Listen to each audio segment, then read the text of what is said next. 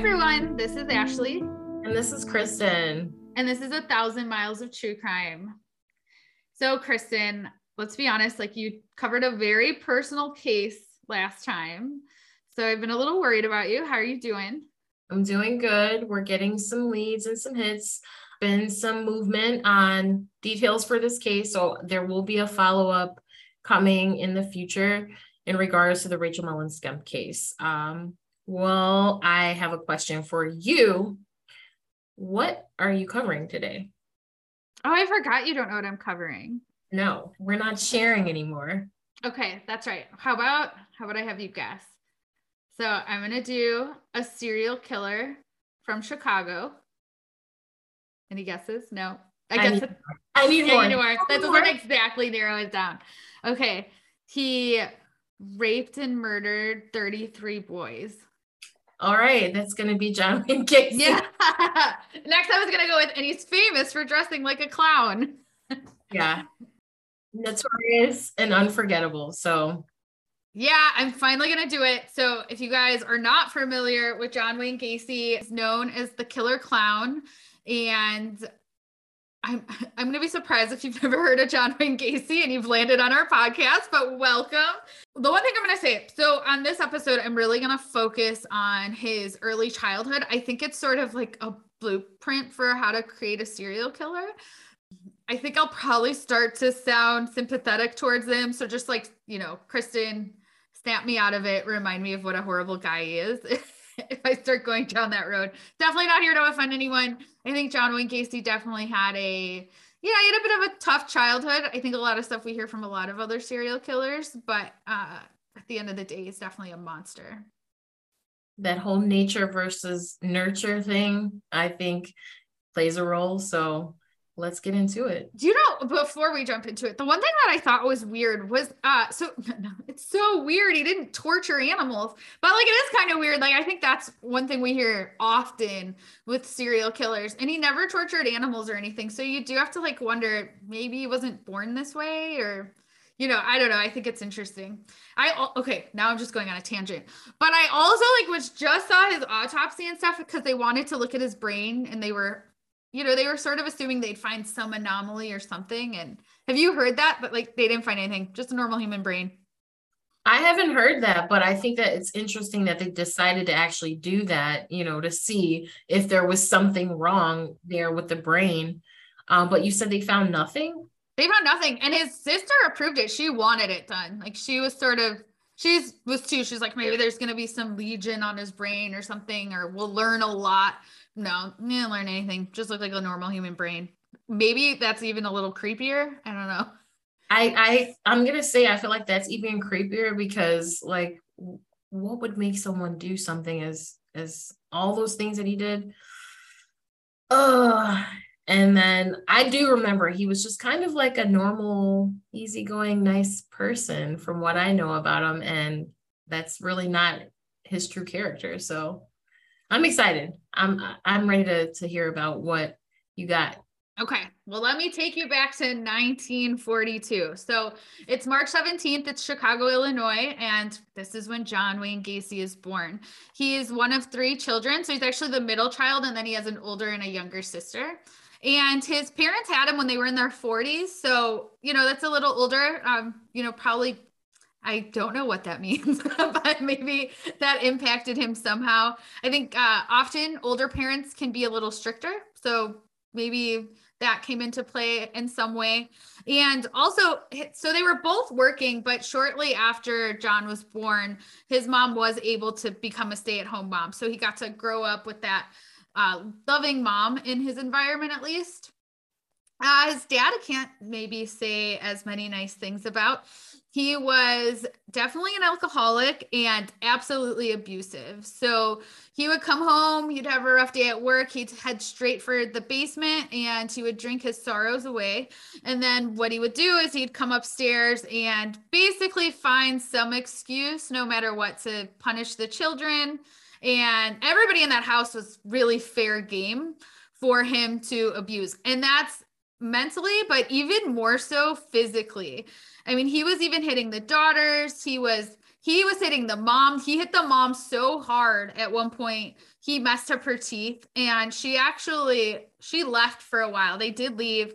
I don't even want to say a while. It was pretty quickly. She was back with her husband, and the family was all together, and he was back to his abusive ways. But no matter what, it's pretty agreed upon that John got the worst of it. I mean, it was his only son, and no matter what he did, he seemed to just sort of be a disappointment for his dad. So his dad was, constantly like, John couldn't do anything right without his dad sort of taking all of his anger out on him. And there was this one instance where he actually used a razor strap, and this is not one instance. He's done this before, but he would beat him with a razor strap, which I had no idea that is. Do you know what that is? Yeah, it's what they use to sharpen like a straight edge blade, right? Yeah, and that thing is thick. Like, I've been hit with a belt, and so in my head I was like, okay, it's a belt. Yeah, that really sucks. I get that. But like, then I saw it and I was like, oh my God, like, that's brutal. And I'll get into more detail, but like, this wasn't just like, I hit my son once. Like, he would beat him until he would black out at times. That's awful. Yeah, it's awful. It's brutal. And his sister Karen says that they just learn to deal with it, right? Like, when you grow up with that, it's just a part of your life. So they all sort of adapted, but even more so, John would like refuse to cry. Like, he would not cry in front of his dad, even when his dad was beating him. And that would just like infuriate his dad more. So it was like almost like they were both playing this game of chicken, and John was always the one to lose. I could definitely see how that type of abuse can attribute to someone's psyche changing to being psychopathic, or, that's a horrible thing to have to experience. So yeah, I can see why this is, something that you're bringing up. Yeah. And I think, it just leaves it so you're not comfortable at all in your own house. Like, if you're constantly walking on eggshells, it's still not even mattering. I'm sure it led to a lot of insecurities and just a lot of issues. But the other thing was, his mom would defend him. That's like her only son, her baby. She would constantly be trying to defend him, whether that's like interfering or, pleading for the husband to stop. And that would just infuriate the dad more. Like, he would always sort of act like she was babying him so much. So he started to resent his mom, even though his mom's this great figure in his life, really cares about him and loves him. Like, that love just leads to more abuse. So it's like, he almost doesn't want that. Now, from a very young age, he would take the opportunity every day to tell John that he was a piece of shit. So like, he was just always telling, and in some form or another, like, he would flat out say that to like, you're going to amount to nothing. You're a disappointment, all of those things. And when Gacy was 7, his father was informed that him and so his son and another kid were actually busted sexually fondling this other little girl. And, obviously that does need to be addressed, but his dad just he beat him. He beat him so bad that this was one of the first times he blacked out. He had hit him in the head so hard that he just blacked out. And, I think you'd be really concerned, right? If your 7-year-old son is been busted molesting someone. Yeah, absolutely. But then at the same time, to beat them to death, no, you want to educate them and explain to them, what they did, why what they did was inappropriate or wrong. And instead, it just sounds like his dad just gave him a wailing and no explanation. A 7-year-old, yes, I understand that that's still fairly young, but if you're not informed or told that that's inappropriate and you shouldn't be doing that, But I think that right there is kind of what I'm getting at too, is like, how does he know to do that almost? You know what I mean? Like, I'm not saying, like, I think kids have access to, unfortunately, a lot more stuff than they did before. You know what I mean? In the 50s, it's not like they were like, I saw some girl on YouTube, like, doing this thing. So where where did this behavior come from too would be my question. And to your point, right, you're totally right. Like you need to explain why that's wrong. And, you know, maybe this, I'm just thinking about this right now, but it probably like shamed him in some form about like sexuality in general. But no matter what, I have a lot of questions because I just think in some form that was a learned behavior. So allegedly that same year, Gacy confessed to his mom that one of the, like a family friend, a contractor, had been repeatedly molesting him in a car, like in a truck driving around kind of thing. So are you familiar with that at all? I know you're pretty familiar with the John Wayne Gacy case. I can't say that I recall that specifically, but how old was he when he reported that to his mom? Okay, so he's 7. Let me tell you why I'm bringing this up in this whole story. His sister Karen came out and started doing more interviews, and she does this interview with Oprah. And okay, first of all, the interview just felt kind of awkward. I know we probably shouldn't be referring to him as like John because he's a monster and stuff, but for me, like if you're having an interview with someone's sister, right? Like, and you're talking about his childhood and things like that, don't you think you'd be calling him John? Or Gacy or something, but she just keep repeatedly calling him John Wayne Gacy over and over and over again. And somehow it was just making me uncomfortable. Like it was like, you know, it'd be like two people sitting around like us talking around a serial killer instead of like trying to connect with his sister. So the sister just like casually mentions like, oh yeah. And so John did tell my mom when he was 7 that he was molested by this person. And right away I'm like, what? Like, and Oprah's like, you know, if every kid that was molested, she went down that rabbit hole of like, you can't use that as an excuse because, but I was like, hold on, Oprah, like you're here to ask the big questions. Like, can we touch on that a little more? And I was just like desperately searching at that point to try to find more information.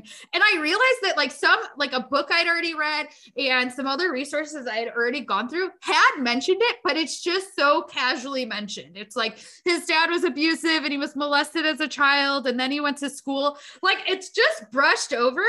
I don't even know. I mean, this could just be something that John made up later in life. It sounds like it really was true though. And again, to me, it's just interesting. I think that there's a good chance he's like lashing out. He's touching little girls because he's being touched and like, he doesn't know what's going on. And he was terrified to tell his dad. Like even his mom was like, we cannot tell your dad. Like he would blame him for that activity, even though he had nothing to do with it, obviously. Right. He's 7. He's 7 years old. Oh, it's crazy. Sorry, that was like not even in my notes. That was just like a rant of mine because I've been thinking about that damn Oprah interview all week. So you're welcome, you guys. Look it up. It's on YouTube, but it's awkward. Hold on. Side note, I should add this in my notes for later anyways. But also I found this Lifetime show with Karen, with the sister. Maybe you guys have heard about this. I don't really watch Lifetime very much, but it's the show that brings like serial killers' victims together with serial killers' families. Have you seen this? No, I have not. Are they searching for closure or is it to supposedly? I mean, they're searching for ratings. Like that's what you can tell in this awkward. Yeah. So I went down this rabbit hole and started watching the show because I watched it. So Karen, the sister, and her daughter, she met with this victim's family. They bring them together and they do kind of have this talk and they're supposed to have this closure. But yes, you can tell it's the most awkward thing in the world. And like the second they both get into the room, they're like, why did we do this? But yeah, there's a bunch of them out there. I kind of spiraled and I watched a few of them, but it was one of those things where I was like, don't watch this. This is so horrible. What's the next episode? They do the Craigslist killer too. So I saw that one. It's very awkward, you guys. Let's look. What is the name of the show? Oh, if you can't remember, it's fine, but you gotta tell me. I don't remember. Okay. Now I want to see it. I'm gonna figure it out. I will let you guys know the next episode because everyone should watch it. I don't know if it's still a current show. I don't know. I don't know if we have some big fans out there, but it was, to me, like it was like that reality TV where it's just so bad you can't turn away. But you're like, I don't think this is helping. I don't know. Some therapist, call us and let us know if that is in any way helpful. But the looks on those people's faces, like, I don't think anyone slept well that night. Okay, I'm off my soapbox. Let's move on. Where were we? Let's jump forward a little bit. So now he's 9. He's still, he's still baby practically. He's 9. He's out on the playground. And I don't know how this happened, but somehow he gets hit really hard with the swing in the head. And he again passes out. So he's probably already got all this head trauma to his head. They rush him to the hospital and they realize he has blood clots in his head. He's having like actual issues. For years after that, he's blacking out, and his dad's basically making it seem like he's a hypochondriac and no one's really helping him. And finally, someone realizes what's really going on and gets him the right medicine, and he finally stops blacking out. But that's like pretty intense, right? That sounds like a serious condition or something. I mean, yeah. And okay, again, like that's something we see with a lot of serial killers, though, is they had head traumas as a child. I don't know. I think we're like 5-6 minutes in, and I've already discussed several head traumas that he's had before he's even hit double digits. Something's wrong there. Okay, this is also around the time he starts getting busted wearing women's underwear. He's specifically caught wearing his mom's underwear. And his sister said one time she even found like a creepy bag in his closet just full of a bunch of women's underwear. So she takes it to her mom and she's like, like, what is this? And right away, she's like, don't ever mention it. Like, give me those, like, don't talk about it. Like, she's trying to hide it from his dad. She does some weird things to sort of try to, I think, punish him. She like makes him wear them to school one day. I don't know. I don't understand how that really helps the situation. There's definitely no trying to understand what this means or any of that stuff, but I have a question. Okay. You said his mother would make him wear women's underwear to school as punishment. No. Sorry. Okay, I'm sorry. I think it was like that. You know, when you bust a kid smoking and you're like, smoke this whole pack of cigarettes. Like, I think she found him like constantly messing around and playing with these underwear. So she thought like, if I make you wear them to school, you're going to be so worried and embarrassed that you're going to stop doing it. Definitely doesn't help the situation. Gacy does start missing a lot of school. He's like weirdly going through all of these health issues. I mean, again, maybe it's because he's being abused a lot, but he ends up getting a burst. He had appendicitis and his appendix actually burst. So he's out a bunch of time for that. He ends up getting diagnosed with a congestive heart condition, like a heart disease. So now he can't be out there playing with all these kids. He can't play sports or anything like that. Not that it seems like he was that interested in it anyways, but with all of this stuff going on, he starts putting on a lot of weight, which shockingly is not going to help your popularity at school, you know? So he's already kind of getting teased. Now he's not showing up to school. When he does, you know, he's coming back and he keeps getting heavier and heavier. This is really affecting him. And things at home aren't getting any easier. So he's honestly getting weirder. Okay, I only saw this in one source. I saw this in a couple of sources. This actually comes from a story that John Wayne Gacy tells, which I'm always hesitant to tell his stories. His sister sort of brings it up as well. He gets really graphic, like purposely so, I think, when talking about anything to do with sex. Like he wants to give you all the raw graphic details. And so there was this one time allegedly he used Crisco, you know, like the grease and a carrot, and was pleasuring himself. Let's stay there. And his sister walks in and freaks out. And his dad is like, again, instead of pulling him aside and being like, everybody has their own kinks, but like, you can't do that shit in the kitchen, beats him. He beats him again, beats him till he blacks out. And then he made him live in the basement, on the basement floor. It's not like they moved a bed down there. He makes him sleep on the cement floor for over a month. And you know, even though the mom's pleading, bring him back upstairs, all this stuff, he makes him stay in this dark, cold basement. And finally, John Wayne Gacy gets pneumonia to the point where he's hospitalized. And then that's when they finally bring him up. And like the way John describes it was like pneumonia was worth it to be out of that basement. But who have we seen stuff like this before, getting locked in basements? Like Kemper, like similar scenario, but I mean, I just don't understand in that era, what would make them think that a punishment like locking them in a cold basement is going to deter them from behaving the way that they were behaving before. I don't understand the logic behind that type of punishment. If anything, I would be trying to seek some type of professional help. If I walk into a kitchen and my kid's ramming a carrot up his ass, I'm going to be like, what's going on? Like, what is motivating you to want to do something like that? That's horrible.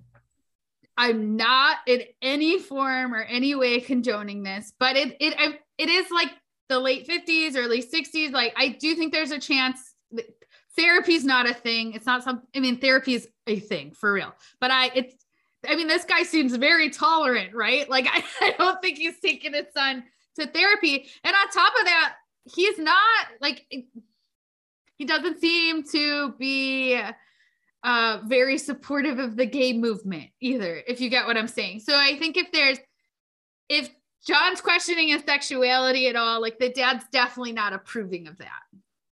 I understand that, but I mean, the things that he's doing, I would be questioning, like you said, why is he doing that? You know? It's just because he's messed up. Like, it's just because he's like a broken human. Like, that's the way his dad treats him, is like just a bad egg kind of. Now, John's 18. He's going to still try to make an impact in his community, and he becomes an assistant precinct captain for a local Democratic candidate. So, okay, eventually he's going to get to drop that associate's title, and he'll actually be the precinct captain. And all that means is it is a big deal. I think he's an elected official, and he too kind of helps with like voter registration, getting absent ballots, those kind of things, distributing information, all this stuff. This was not what I was interested in at 18. Like, I give him credit for that alone. I think that's impressive. But his dad's like, this is a waste of time. He keeps calling him a patsy. Like, he doesn't like support this passion at all or anything. Like, he's just like, if you want to go waste your time, be my guest. So it's like, no matter what he does, he gets elected by his community. And he's not living in the middle of nowhere. This is in Chicago. He's getting elected at a young age. And his dad's just like not impressed. Not impressed at all. He's a senior in high school, like, just finished. Like, this drives me crazy when people I know so many people that dropped out senior year. It drives me freaking mad. I'm like, just do it. But he's getting bullied a lot at school. And can you imagine, you're getting bullied at home, you're getting bullied at school. Like, and he starts going, he goes to a different high school, shows up there, same thing. So then he's like, okay, I'm going to give it one last shot. Maybe third time's the charm. He goes to this other school, and like, they're just relentless. Kids are horrible. There was no anti-bullying program at the time. So John says, screw this. I'm done. Peacing out. I'm quitting. I'm not going back. I'm not going to graduate. Well, to his dad, it's like, I know, because you're a loser. Like, I know you're a failure. I'm not shocked at all. It's just, again, let's like add this to the list of reasons that his dad is disappointed with him. And it's so hard. I don't want to say it's heartbreaking. Never want to say it's heartbreaking with John Wayne Gacy, but you can tell, even like listening to him, you can tell like how important it is for him to get his dad's approval. And no matter what he does, he's not, he feels like he's not going to get it. So strangely enough, his dad's like, hey, you're a man now. I'm going to help you get a car, which seems like a good idea. But of course, since his dad got him the car, he just uses it as like a power trip. And whenever he gets mad at John, he takes the key away from him and he won't let him drive his own car. So John's like, cool. Thanks, Dad. Thanks for the car. And then one day when he's actually allowed to drive it, he goes and he gets a second copy made. And he's like, I am a man. I am going to drive my car. Well, his dad's a mechanic. So his dad's like, screw you. And his dad starts like taking parts out of the car that he knows he can easily fix, but that the car like literally won't run. He can't use it at all. That level of trying to control your 18-year-old son, it's just it's a next step. So he's 18 and he runs away. I would never say an 18-year-old is running away, but I literally think John Wayne Gacy ran away. Like, he got in his car one day and was like, screw it. And he drove all the way to Las Vegas and he was like, I'm done. I'm going to start my new life here. That's what he does. He just goes there and he's going to try to start something new. So Gacy gets himself a job right away, he does find himself a job as a janitor in a mortuary. So now he's just surrounded by dead bodies. And he's even in a situation, I mean, he has like no money. He probably wasted all of his money getting out there. I mean, I couldn't even imagine. I think it's like a 2 or 3 day drive to get from Chicago to Vegas. I've never done that drive, but I would guess that that's about correct. That's a brutal drive. So good for him. His dad thought he couldn't do it, but he made it. I'm sure he was like, I want to go as far away as possible from my dad.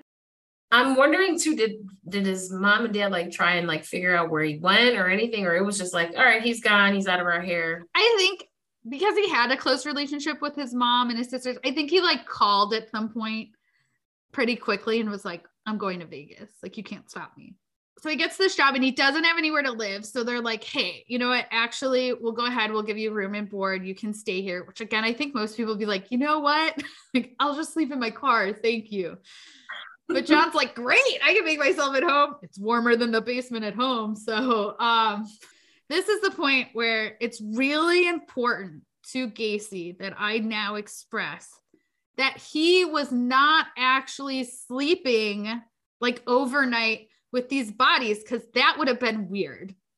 He was only cuddling with that teenage boy's body, and he also admits to fondling it.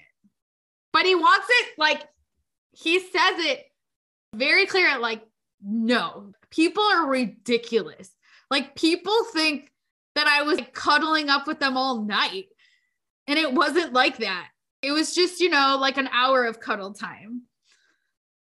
They're dead. They're dead. Yes, yes. And like to him, he's like, people always blow this out of proportion. You know, so obviously, shockingly, he pretty quickly, within 3 months of moving out there, he's done. That job let him go due to such behavior. Oh, so they knew he was in there cuddling with the bodies. They busted him with a teenage boy. I don't know what busted him fully means. Like, I don't know if they like caught him in the act or what the situation was, but they got him out of there right away. There was no like 2-week grace period. It was like, get out of here. So at that point, even John's like, you know what? Like, I don't know if I'm losing it. Maybe like this behavior isn't normal. I gotta get it together. Like, is there something wrong with me? Yeah, I think being there, it taught him to be comfortable with dead bodies. It probably taught him some things too that is probably not good for him to know. Like, what do you plug up so things don't ooze and all those kind of gross things. Like, again, I'm trying to not be graphic, but John Wayne Gacy is so effing graphic. Like, and I think it is to kind of push that limit. And he just wants to tell you like every little detail. But so he calls his mommy at this point, right? He's like, you know, he has to come home. He wasn't like, hey, mommy, it turns out I'm a crazy person. But he's like, this isn't working out. Can I come home? She's like, let me talk to your dad. We'll see like if everybody's moved past this. And they're like, yeah, just shut up and come home kind of thing. He comes back and he does try to move forward with his life. And so what he does is he enrolls in school right away. He gets back, he goes to Northwestern Business College. He's trying to get a degree in management. He is pretty smart. He's smart. So he does well there. And people aren't, you know, once you get to college, like people aren't bullying you and all that stuff. Like everybody's just like, I was going to say they're all just paying too much and trying to get out of there. But I think things were a little different back then. But, you know, you go to college because you have goals. It's not like, you know, whatever. He had an easier time there. And he was able to graduate. He did that good. So in 63, which shout out to my dad, because he was born in 1963 and he's the one who requested this episode. So hi, Dad. But so he gets a job at a very well-known shoe store. And he does so good. He moves up that they actually have him move down to Springfield, Illinois, to manage some stores. Cause he was like he was the head salesperson. Like he was killing it. So he gets down there and he's charismatic, Gacy. People love him. He's top of sales. And so girls are starting to notice. So let me briefly go into him joining the JCs, the junior chambers, because this is pretty important. This is what's important to him. This is like a big part of his life. Now, the thing that drives me crazy, because just like molestation allegation. Everybody brushes over this. Like, yeah, he was in the JCs. It was driving me nuts because I'm like, I have no clue. Are you familiar? Is this like something you grew up with, the JCs? It's still a thing. No, I don't, this isn't familiar to me, but I do remember like learning about this as I researched him too. And like this stays with him even when once he's incarcerated. I think like this is something he's really good at. So tell me, what are the JCs? What are the JCs, right? It's like, it's practically like this fraternity, but it's this leadership training and civil organization for people between the ages of 18 and 40. And it emphasizes business development, management skills, individual training, community service, and international connections. So I don't know. From what it sounds like, what he was doing, I didn't see any of this training going on, but like he jumped on this stuff. Like he loved the JCs. He did really well in there. He got a write-up in Springfield, Illinois newspaper, and he was really proud of himself. So besides selling all the shoes, he's killing it in the JCs, and he's just attracting women left and right, I guess. And so that's when he meets this pretty girl, Marilyn Myers, and you know, she comes from a good upbringing. She's Catholic. She's, you know, got a good family. They're like known to be like well-to-do people. He's like, okay, I like this girl. She likes him. They're dating. It all moves pretty quickly. And within 10 months, she's engaged. They're engaged. She's engaged, but I just don't think of him as a human anymore. So at some point, somehow, I don't know how it happened, but she actually finds out that he got, I don't know how to politically correct say this. He got a blowjob. Can I say that? I think it's our podcast. Yeah. I guess I can say whatever I want, but I'm sorry. I think we've said our words. I know. I probably have said a lot worse. So he got one from another wife of a member of the JCs. So he just loves to keep everything in the JCs. And so she finds out, obviously she's like furious. They're fighting, but somehow they get over this. They move past it. They do get married. But I think this is totally me speculating, but I think possibly this had something to do with their decision to move back to, well, it was her decision to move back to Waterloo, Iowa. He wanted to move back to Waterloo, Iowa with her because her dad was well off and he liked John a lot. So when they moved there, her dad, his father-in-law. I feel like I can just see him walking into the room calling him dad. But so they move there. He gets him a house. So he puts him up in this, you know, adorable little house. And then he lets him manage the 3 KFCs that he owns. You got to know, first of all, he's probably got money if he's got 3 KFCs. To me, it's like a built-in manager spot. Like it was probably, to him, it was like perfect. He was making like $15,000. Which like equates to like 120,000 a year now. He's still in his like early 20s. I'm assuming things are a little cheaper in Waterloo, Iowa. So things are good, but also think about what does like working at like a fast food restaurant like KFC sort of put you really close by? Like a lot of young guys. Yeah, I mean, other employees that are young teenagers, it's their first job. He's got like immediate access to kids, basically. Yes, he's got immediate access to kids. He's like the jolly fun guy also, because he's showing up to all this stuff with like loads of chicken, and he wants people to call him the Colonel. And like, this is the point in all of my research where they would make like a fat joke. So feel free in your heads right now, guys, insert your fat joke. I'm not doing it. But I will say this is just another reason I like Popeyes more. So he's got access to all of these young men, and he's, you know, around this time, he gets to have his first sexual experience with a man.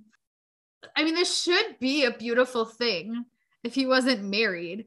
But one thing I'll say, I heard part of the story directly from him in an interview, but I saw a bunch of sources saying that this happened when his wife was actually in the hospital in labor, giving birth to the first his first son, Michael. Again, not 100%. That didn't come out of John Wayne Gacy's mouth. Not that I would necessarily trust it, even if it did, but he did not want to spare any of the details. So I have tried to clean this story up a little bit. But so he's at a bar, he meets this guy, and this guy's bragging to him, and he tells him, like, you've got a 50% chance of hooking up with someone tonight, and I've got 100% chance of hooking up with someone tonight. And of course, John's like, well, okay, tell me how you've opened the odds up. How do you do this, And he then asked him, like, hey, have you ever gotten a blowjob from a guy? And, John looks a little like taken back, and he's like, no, I'm not gay. Like, I just think you should know that a blowjob feels like a blowjob, no matter who you're getting it from. And it feels good, no matter who you're getting it from. And so then he claims he drank a bunch. He doesn't know what happened. He blacked out a little bit, and then he woke up and he was getting to experience that from a man for the first time. So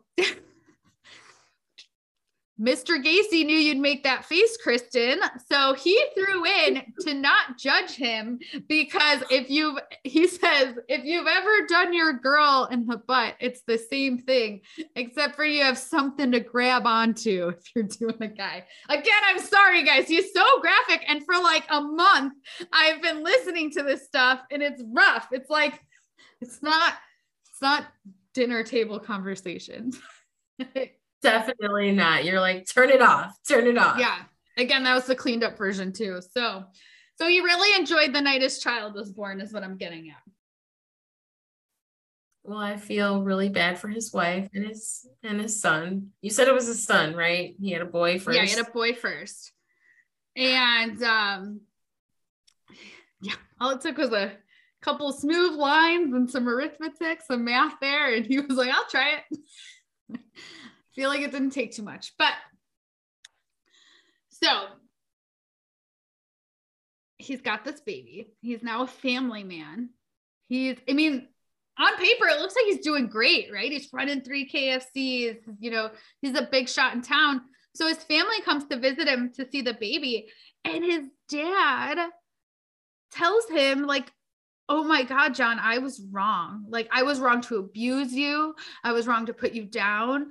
Like, you're not a failure. You look at you. Like, I'm really proud of you. And he was, I think that was a huge, huge deal to him. Like, he had waited his whole life to hear that.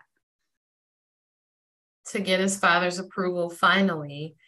But I feel like, was it really even true approval if really he got all that he had, like managing the 3 KFCs, because of his charisma and his father-in-law just kind of being fond of him? He didn't really attain any of that on his own. It was kind of like, you're my daughter's husband, here you go, and now his dad is like, oh, I'm proud of you. He had to still feel somewhat like he had not really truly gained his father's approval. That's my take.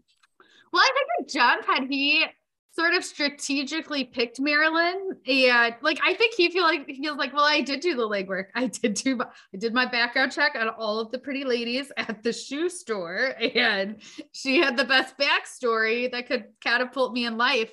So I feel like I think at that moment, it probably wasn't going through his head. I think just hearing it was like, he was on cloud 9.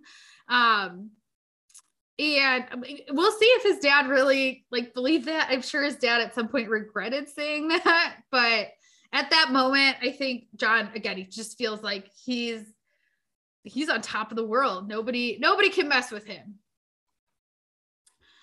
And so he's going to try to mess with some boys. Like, he's still getting closer to all these boys, and he is starting to do some crazy stuff at this point. He is, like I highlighted, he's getting close to him. Okay, I'm sorry, I'm rambling a little bit. He has now found the newest chapter of the JCs. You gotta be big in the JCs in Waterloo, Iowa. So he's actually vice president That's how good he's doing. And he's killing it. And he's somehow finding this way to bring in all these members. They've got all these new people signing up.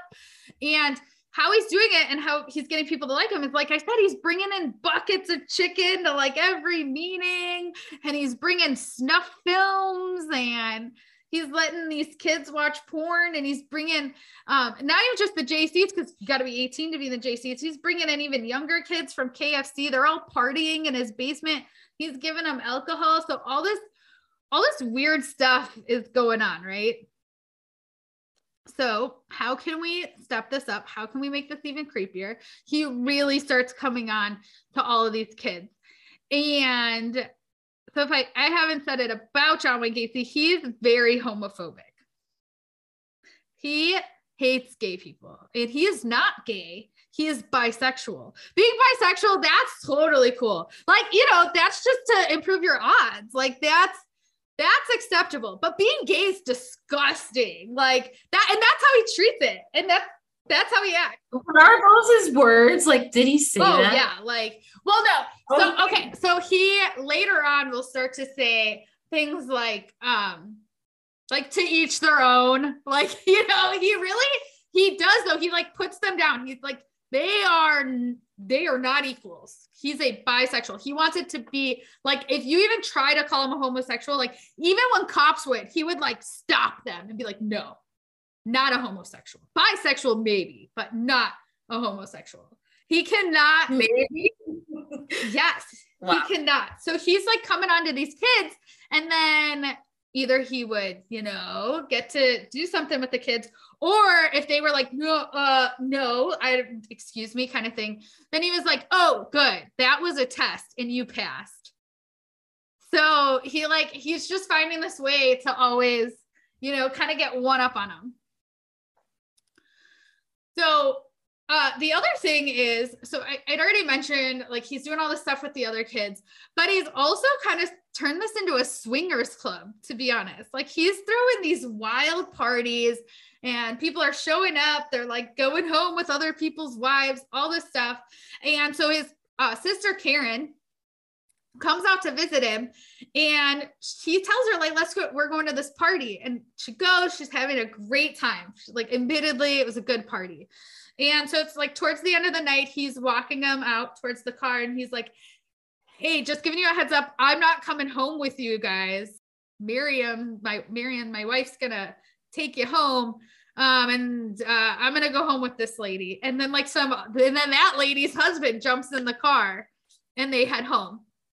So wait, so like a tryst with this other married couple? Yes. Or yes, like these are full-on swingers.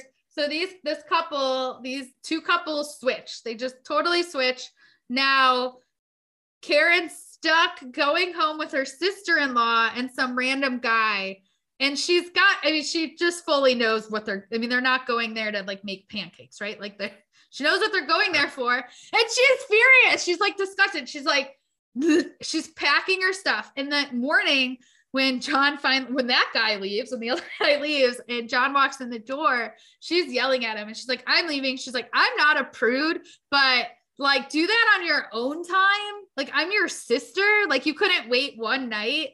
And like, I just drove 5 hours for this. And she leaves right there. And she said, like, she says that she feels like his wife didn't really want to be a part of it. She seemed uncomfortable with it.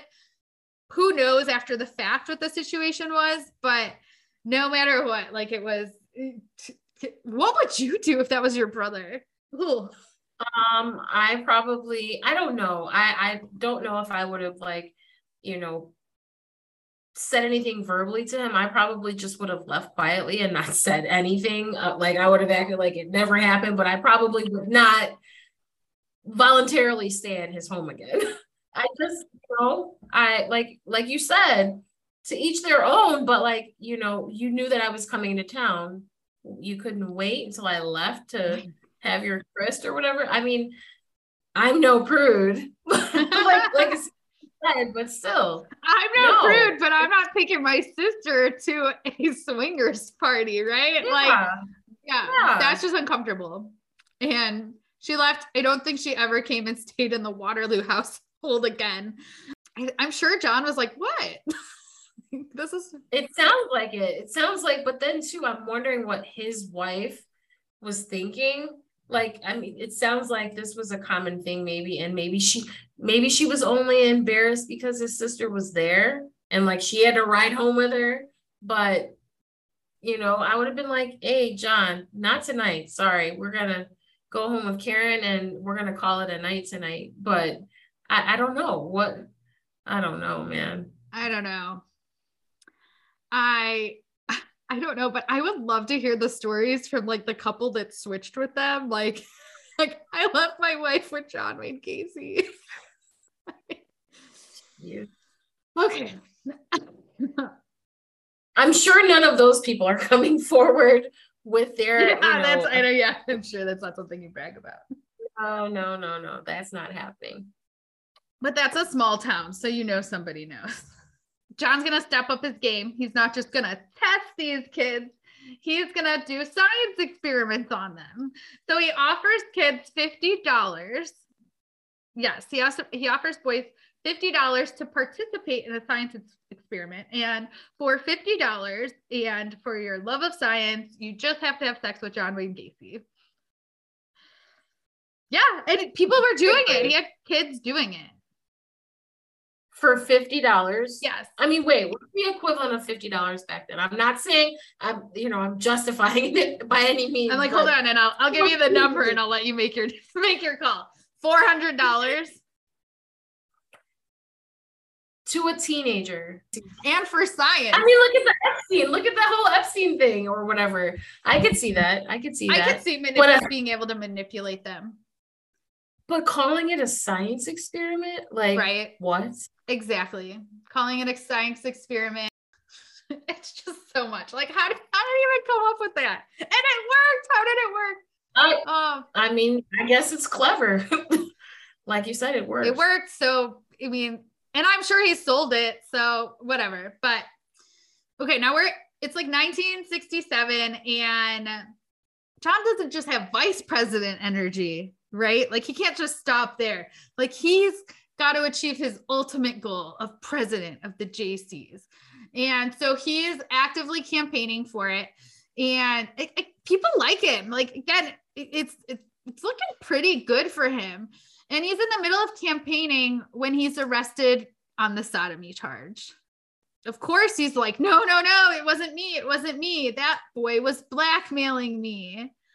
And so that's what he claims is like he is part of the science experiments. No, but basically that's what he said. He was doing this for money. And then the second we were done, he like started blackmailing me and trying to get more money out of me. And I said, no. So this was consensual, but that's not what really happened.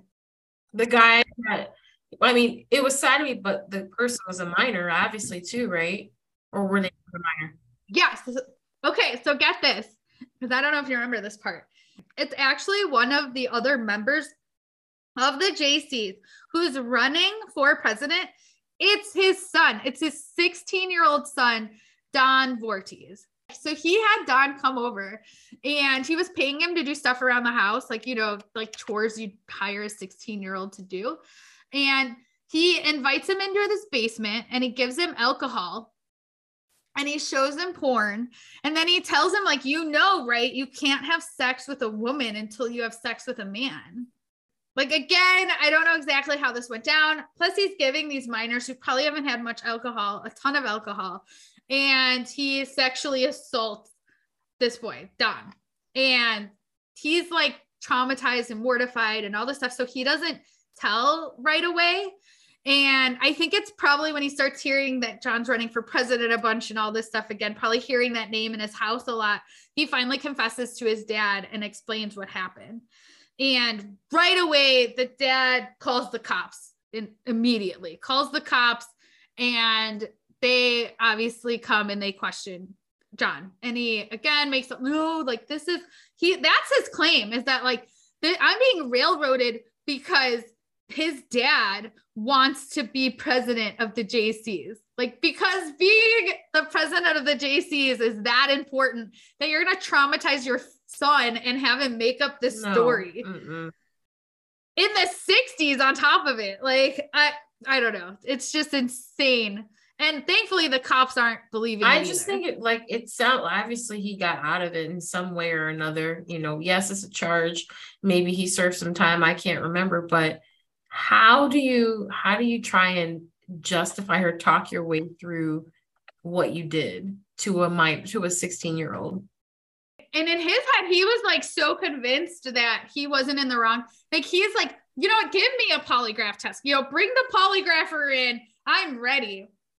And he wasn't able to pass the test. He failed twice. And on top of that, another 16-year-old comes forward with a very similar story. And who knows how many kids didn't come forward? You know what I mean? I'm sure there was plenty who didn't want to admit what happened. So the cops knew that he was guilty. They charge him. Good for his first wife. She was like, no, she pieced the F out of there. She had zero interest. Yeah, she was like, he's guilty. I believe he's guilty. I'm not sticking around. I want a divorce. Like, immediately she divorced him and took the 2 kids. Did I forget to mention? I think I forgot to mention that somehow in all this time when he's doing for the JCs, they also have a daughter. So this is all going, and this baby is like a month old when this is all going down. She's very young.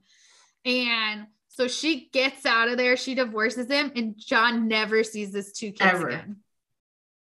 Well, hell, no. Were they his kids? I mean, damn. If they were swapping partners and stuff, who knows? But never sees his kids again. She leaves. She gets out of there. Yeah. And honestly, so the other thing that surprises me is that Gacy's family really believes him. Like, even his dad believes him. No matter all the weird stuff he's done and how much they don't trust him, like, they kind of believe something happened. Like, they believe there was consensual sex and that he was then blackmailed, and that this was all because his dad was running for president of the JCs. Like, they clung to that and they really believed it. And they were, you know, really worried about their son and their brother because he's going to potentially be sitting there rotting away in jail when he didn't do But this. he did. But yeah, I think I'm sure his wife had already had some questions before it happened, because like she didn't question it at all when that went down and was like, nope, goodbye.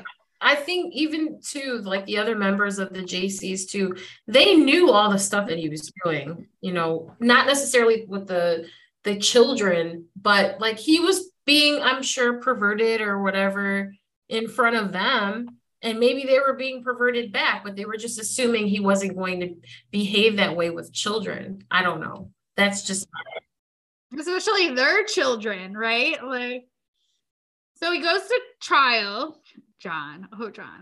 So he tells this kid, because he's convinced, he's out on bail. He gets out on bail and he's like convinced, like, I just got to get rid of this Don kid and I'll be good. If Donald's gone and he can't testify, then I'm good and there won't be any charges. So the whole time he's just denying all of this and he's trying to like keep his good name up. And he hires one of his KFC employees, Russell Schroeder, and he tells him like, hey, I'll give you $300. Well, I'll give you $10 now and then $300 after you like beat the hell out of Donald Vortex and, you know, basically like get him out of here. I don't need him, you know, smearing my good name and sending me to jail.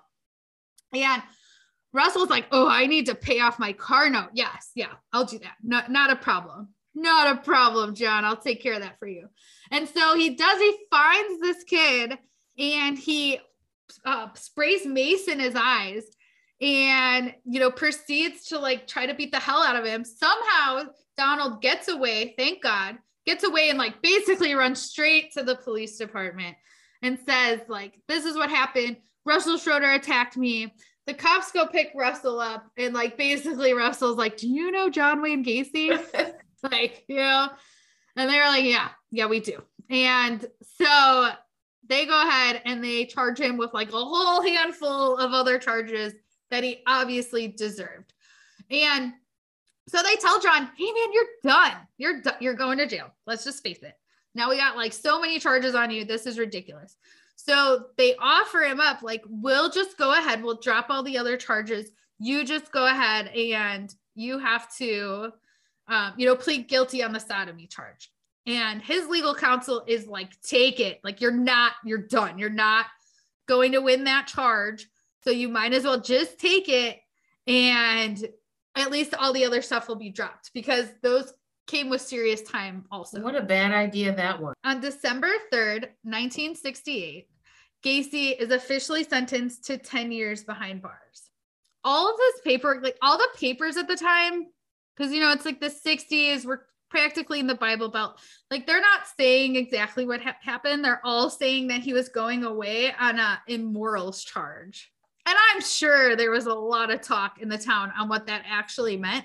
But when he gets to jail, he's like standing behind his immorals charge. Like, he's like, oh, I never touched a kid. He was like, that actually, sometimes the sodomy charge is due to porn. And again, I don't know how he sold people on this, but he was like claiming that he had just showed some minors, we're not minors, like they're 16, they're practically men. I showed him some porn and now I'm here. And people bought it. Like, people liked him, even though usually like child molesters don't do well. He really was able to like sell himself in jail. I think it sounds like he normalized what he was doing. Like, I didn't do anything that bad or that, He's got all this experience being a cook. He's a good cook, which is like hard to come across in jail. He actually knows how to use spices and all that stuff. So they make him head chef, which is like a very good place to be in at the jail, because now he can save the good food for the right inmates, for the right guards, those kind of things. So now he's getting hooked up. He's getting favors left and right again. And everybody's treating him like he's this, this god, this hero. At least that's the way he explains it. But he also, while he's gaining all this power, of course he's gonna be in the JCs in jail. Why wouldn't he be? And he grows there too, because he's, again, just like he was doing in Waterloo, was able to like increase the members. He increased the members of the JCs by 600 in 1 year. So there's news articles on him for that and stuff. They're like honoring him. And, it's just whatever. It's just crazy. But the JCs, he loved them. He really shaped him. Prison record spotless. He's doing great there. He's got no, ticks against him. And he's up for parole after 18 months. 18 months, he's granted parole. He does get put on probation for a year. Wow, a year. But he moves to Chicago. He's got nothing for him in Waterloo anymore. He's got to leave. He's got to go home. He's got to live with his mom. Like, what else is he going to do? And he's like, I'm not going to let this get to me. I am going to work my way back up. I'm going to get my life back.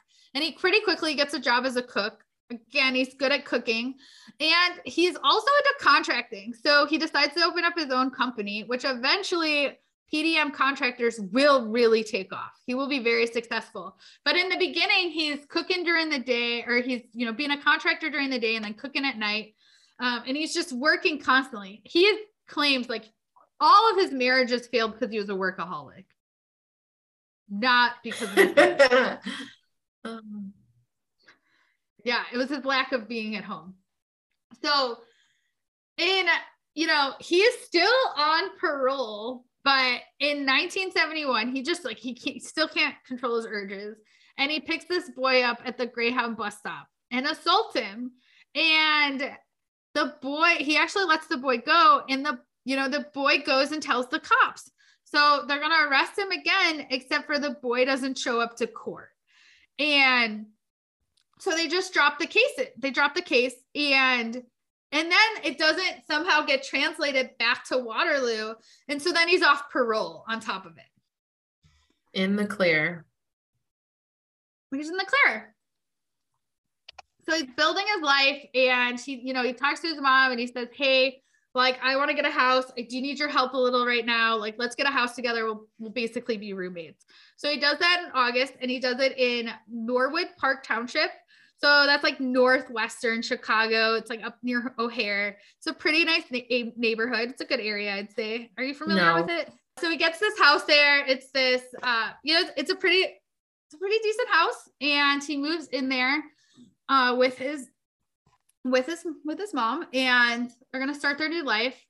of course, he's got to get with the local members of the JC. So he does that. He joins the local chapter. I think that's the last time I'm going to bring up the JCs, at least for a while, you guys, I promise. But it's not me, it's John. So he's doing like whatever he can to be like neighbor of the year. You know, he's like offering up his tools. He now has a plow for his contractor company. So he's like, don't worry about it, Nancy. Like, I'll be over in a second. And he's plowing everybody's driveways for free. And you know how it is in Chicago. Sometimes, like, I'm sure people were like turning their head when they were hearing people scream in the basement because they were just like, whatever. But all kidding aside, people really liked him. Like, people didn't seem to have a clue what was going on. He was just a friendly guy. And this is also around the time that he finds another organization that he loves, and that's the Jolly Joker Clown Club. So let's get into it. This was, people who didn't know a lot about John Wayne Gacy were telling me, like, isn't he the guy who dressed like a clown and kill people? Like, spoiler alert, he does not do that. He doesn't, well, that's not true. There's like one incident that I'm sure there's probably more than one where he was dressed like a clown and he attacked somebody, and we'll find out that his whole house is full of clowns and like clown paintings and stuff like that. But it wasn't like he was like actively out there in a clown suit, like finding your children. But it's still a little creepy. The way he talks about it though, like he truly just loved clowning. Like he thought it was like a great way to get back to the community. He creates Pogo, and so he creates two clowns. Pogo is his like fun clown. When he's in a good mood and he's ready to party, he becomes Pogo. And he like talks about Pogo in like this much greater light. And then he also created Patches, and Patches is more serious. You know, when John's not fully feeling it, he'll put on Patches, and he gets into this. He enjoys it. He will go to the hospitals and he'll like see sick kids, and he goes to parades. Like he was talking about at one 4th of July, he had 4 parades to go to, and he just felt like it reverted him back to his childhood, and he loved it. And later on, he'll like even casually say to a cop, like, you can get away with murder if you're dressed like a clown. And he would also talk about like, you know, being a little Trumpy and being like, I'm in a clown costume, so I can just like handle women, if you know what I mean. So let's be real, it's probably handling men anyways. But he was getting off, I'm sure, behind in a clown suit, you know, in some way or another, some way, you know. I just think that was a cover, and I don't think that he felt like he was doing the community any service. That was all for him. And if it wasn't for him, I think it being for the community is the sense like, I want everybody to see me as this loving, wonderful guy, and less of like, I want to be this loving, wonderful guy. So he's also really good at throwing parties. Everybody says like, John Wayne Gacy throws the best parties, and everybody would be trying to get invited. He would throw, like, these were like block parties. He would have barbecues with 400 people, which like, I can't even imagine what it would cost to throw a party with 400 people. And like, you have to provide meat. Like that's insane right now. But yeah, everybody was loving it. And John's goal is to really look as normal as possible, right? Like he wants to blend in with society. So he's like, I got to find myself a wife. And he meets up with Carol Hall, and they actually dated in high school, and she was really good friends with his sister Karen. So they're sort of rekindling things, and she had actually recently been divorced. So she has 2 kids, and John, they love that he's a clown and stuff. He makes them crack up. So it seems like a good fit. And at this point, John's mom decides like, you know, it's a good time for me to move out. I want to give this couple their space because they end up getting married. I just want to know why his new wife's, why his sister Karen didn't like remind her friend, hey, do you remember what my brother did? Are you sure? Because I told you, like, in their minds, he was set up. Set up or not? No.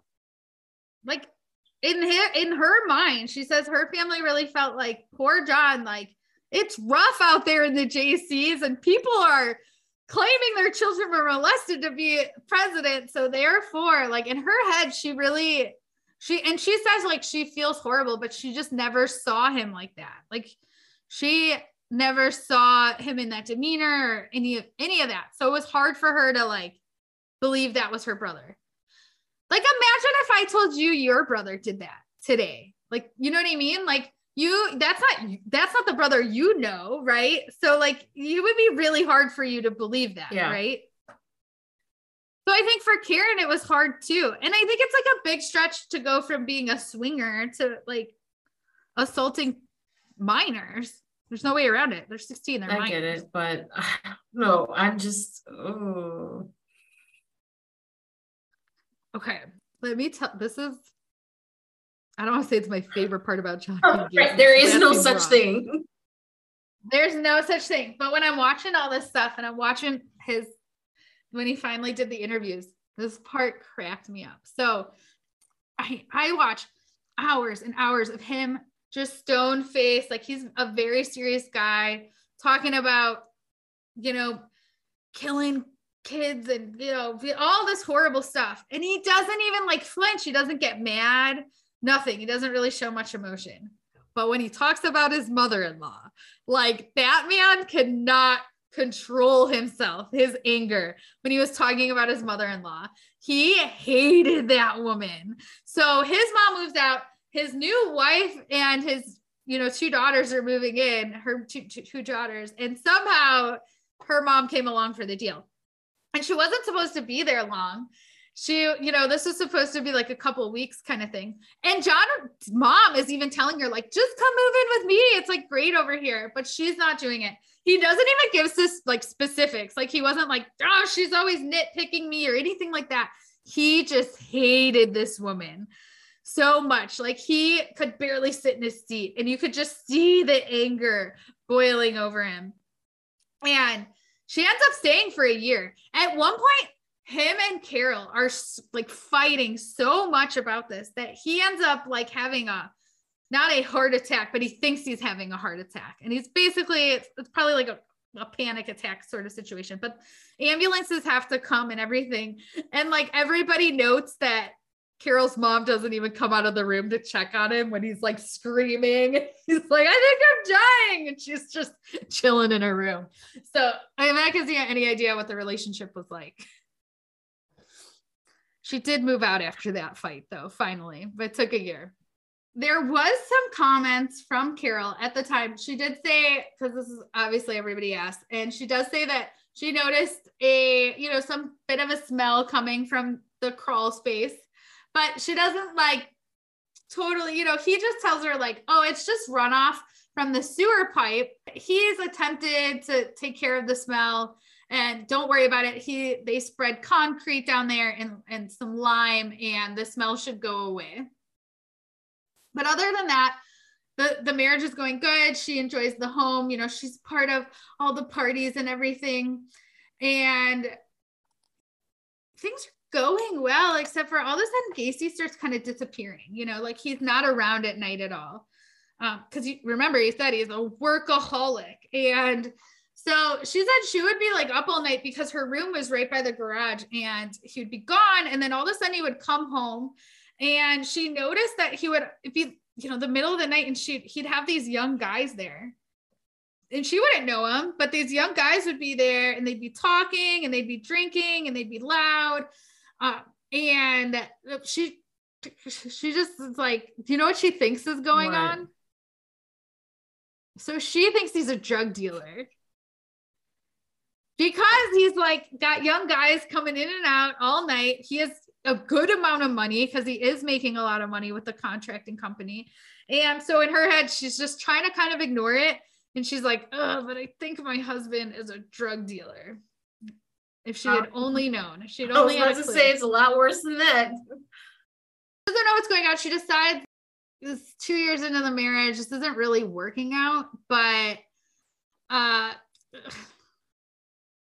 then he takes it to that next level. So it's on Mother's Day. And he decides to tell her, hey, we're going to have sex, but this is going to be our last time having sex. He tells his wife that? Yeah, he tells her that. Like, just flat out, like, enjoy it now because this is your last time. On Mother's Day. This is to your wife. And she's like, okay, like I think she doesn't know, is this like a temporary thing or what? But I think she kind of sees the writing on the wall. She's like, this marriage is over. This is probably over. And, you know, she decides to do a little snooping. Not much snooping, but she does get into his garage. She finds some gay porn. Correction, bisexual porn. I don't think we're allowed to call John Wayne Gacy's porn gay, but it's gay porn. And she finds some wallets of like all these young dudes, but she has no idea who they are. She doesn't know why these wallets are there. So now she's like, for sure, she's like done. And she even flat out asked him at one point, like, what's going on in the garage? And he basically tells her, like, mind your own business, very aggressively. So then they get into one final fight about balancing the checkbook. And like, this is an all out battle. And she's like, I'm done. So she goes ahead and she files for divorce, but they'll end up sticking around for like, 4 months until the divorce is finalized before they, establish a new place to live. But finally, she's like, good riddance. I gotta get my kids out of this environment. She moves out. And now John Wayne Gacy is home alone in this house. He has the whole house to himself. He doesn't have to sneak into the garage at night or do any of these things. He's really free to do whatever he wants. And he's free to do whoever he wants, even if they don't want anything done to them. I have a question. You said that she smelled something. Yeah, the sewage, Kristen. It's the sewage. I'm sorry. It's getting so late. We're going to stop this here. Obviously, there's going to be a part 2. We'll get into all the murders. But yes, at this point, obviously, Carol doesn't know this, but John knows there's already a body. There was already a body under that crawl space when he moved his new wife and her 2 young daughters into that house. John Wayne Gacy. John Wayne Gacy, you guys. So, I hate to end here, but I think it's a good point to stop. I think the next step, like trigger warning, pre-trigger warning, the next episode's going to be brutal because he's a horrible individual. So, but I hope you guys enjoyed this episode. I hope you learned something because I'm sure most of you have heard, watched all of his documentaries, or you've definitely, I don't care you probably heard about John Wayne Gacy at some point. So, but I hope this kind of gives you a better understanding of maybe this is how he ended up the way he did. But I'm definitely not making any excuses for him. He's definitely absolutely a monster. Well, Ashley, this was great, and I can't wait to hear the second part. Well, look forward to it, you guys. We will be back in 2 weeks. So please, if you enjoyed it, please leave us a review. I know we always ask, but it really helps us a lot if you rate and review us. And we really appreciate all you guys. So thank you so much. And I was going to say have a great night, but have a great day whenever you're watching this. Bye, everyone.